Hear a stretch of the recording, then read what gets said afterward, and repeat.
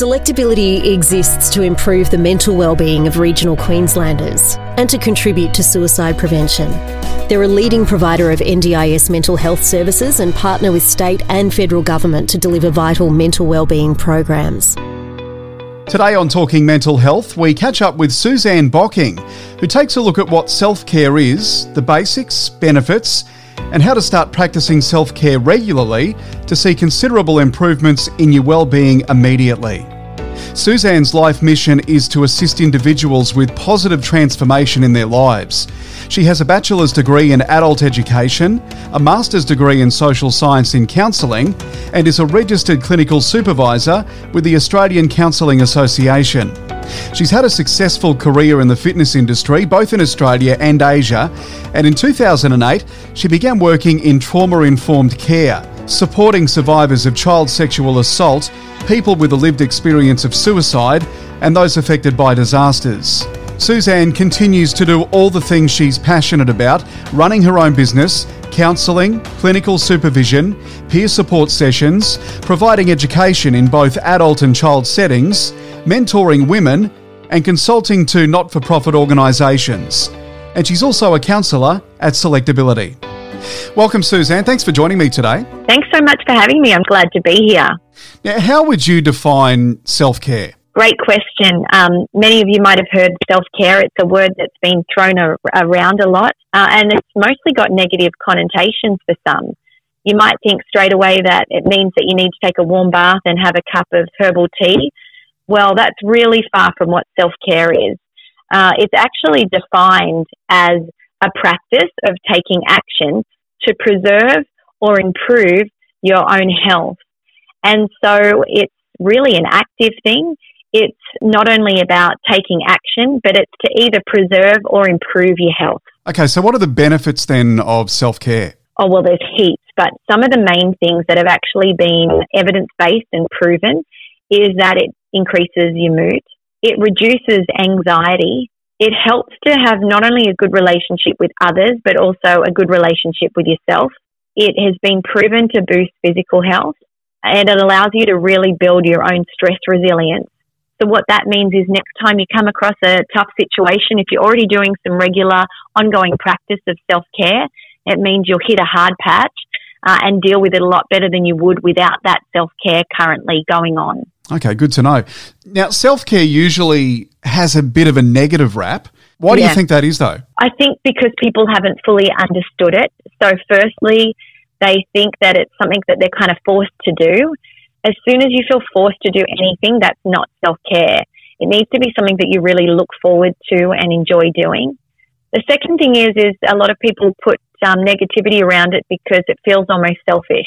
Many of us are busy giving to others, and so for us to take a bit of time out and do some work on ourselves feels like it's a bit selfish. And really, without taking that time to top our own cup up, it's really unhealthy then, or impossible to pour from an empty cup. And so self-care is what fills that cup. So for people who've never practiced self-care then, where do they start? Yeah, great question. I always say, number one, start with the basics. What is it that you know you like doing? Is it that you like going for a walk every morning? Is it that you enjoy reading a really good book? Is it that you know that it's important to get away once a month for a little mini vacation? Whatever those things are, start with those. Do those things that you notice really build you up and refuels you.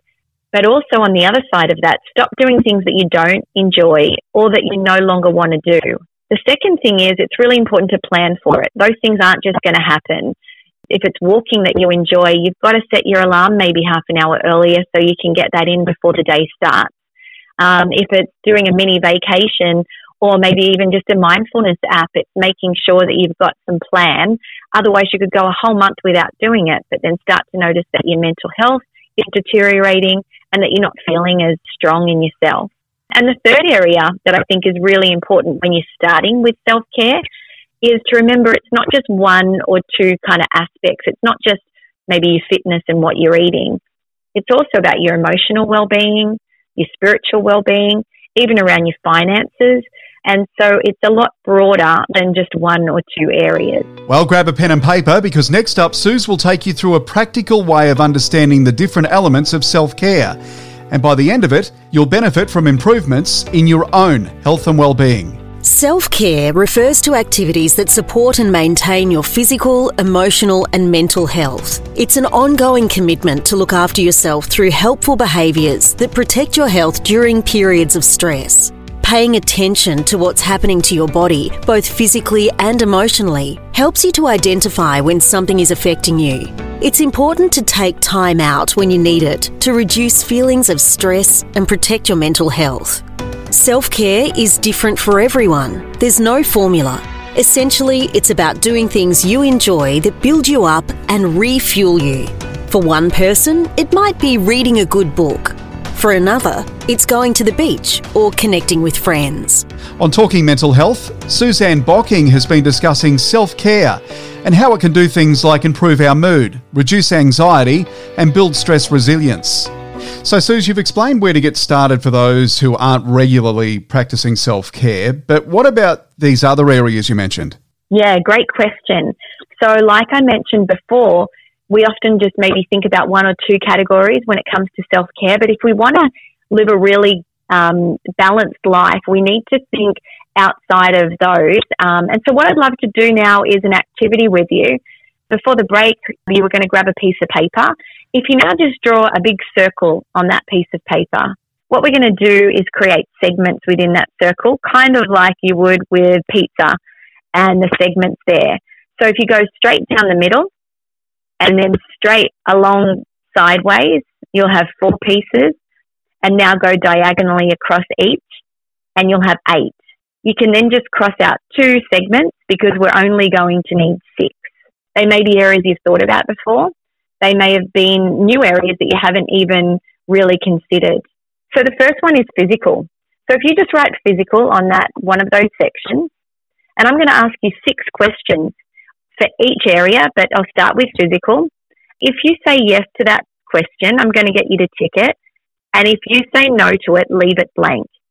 So what we'll notice by the end, you'll have a heading to each segment, and then you'll have anywhere up to 6 tick marks in each of those segments.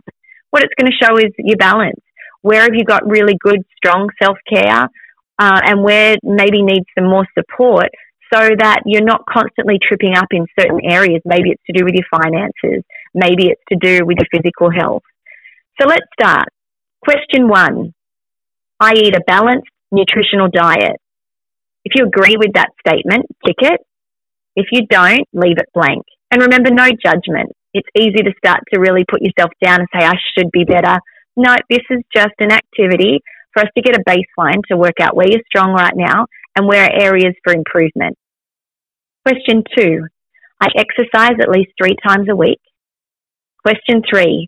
I take responsibility for my physical health. That might mean going to the doctor. It might mean choosing food well. It might mean noticing if you're putting on weight. Question 4. I'm generally free from illness. 5. I have annual checkups and specific medical checks as needed. 6. If at all, I use tobacco, alcohol, or prescribed drugs responsibly and moderately. So it's physical. Let's now go to financial. So put that as your heading for your next section. Question 1. I live within my means and take responsibility for my financial decisions. 2. My spending and saving habits reflect my values and beliefs. 3. I actively plan for periods in my life where I may not have income. 4. I pay bills on time and I positively manage credit. 5. I balance present day spending with saving for the future. And 6, I have similar financial beliefs and practices as those who I'm close with. What that means is then we're not in constant conflict with the people in our lives when it comes to our finances. The next segment is going to be intellectual. First question. I enjoy learning new skills and information. 2, I have positive thoughts, which mean a low degree of negativity and cynicism. 3, I'm generally satisfied with my vocation or my job or my life in general. 4, I commit time and energy to growth and self-development. Next question, my work is stimulating, rewarding, and reflects my values. And question 6, I pursue mentally stimulating interests and hobbies. So you've done 3 so far. How's it looking? Where are you finding that you've got some strength in? Where are areas that you're finding that you're weaker in? No judgment, but it is good to just be able to take stock. So then the next section is emotional. 1, I have a sense of control in my life and I'm able to adapt to change. 2, I perceive problems as opportunities for growth. 3, I'm able to comfort or console myself when I'm troubled. 4, I have a sense of fun and can laugh at myself. 5, others would describe me as emotionally stable. And 6, I believe I'm responsible for my feelings and how I express them. Next section is social. Question 1, I have at least 3 people with whom I have a close, trusting relationship. 2, I'm able to resolve conflicts in most areas of my life. 3, I have satisfying social interactions with others. 4, I'm aware and able to set and respect my own and others' boundaries. 5, I'm aware of the feelings of others and can respond appropriately. And 6, I have a sense of belonging to either a group or a community. And then let's move to spiritual. This is the last section. Question 1, I have a sense of meaning and purpose in my life. 2, I have a general sense of peace. 3, I'm happy with the beliefs that I hold. 4, I practice prayer, meditation, or engage in some type of reflective growth. 5, principles, ethics, and morals provide guides for my life. And question 6, I trust others and am able to forgive myself and those around me. So how did you go? Having a look at that, what areas are strong? What areas are full and vibrant? They might have gotten 6 ticks. What maybe only got 1 or 2 ticks? Again, no judgment. But if you're seeing that perhaps your spiritual and maybe emotional areas are lower, they're areas for you to consider researching, looking up ways to improve so that you can really start to have a well-rounded, balanced approach to life, but also know that then you can add in some extra self-care to those to really bolster them.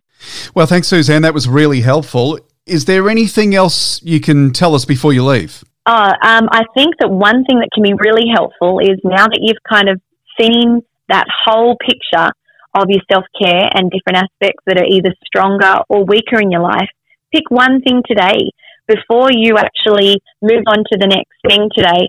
Sit down and say, what's one thing I'm going to start to add in? Is it that I'm simply going to drink more water? Is it that I'm going to start to really actively engage in my friendships again? Is it that I'm going to start thinking about some type of meditation or prayer that I want to have in my life? Because if you can put one thing in from today, it'll start to create a whole different change in your life. Well, that's something we can all do. Suzanne, thanks very much for joining us today. Thank you for having me. Listen to more podcasts like this one at selectability.com.au and learn about the many programs and services to improve the mental well-being of regional Queenslanders and contribute to suicide prevention.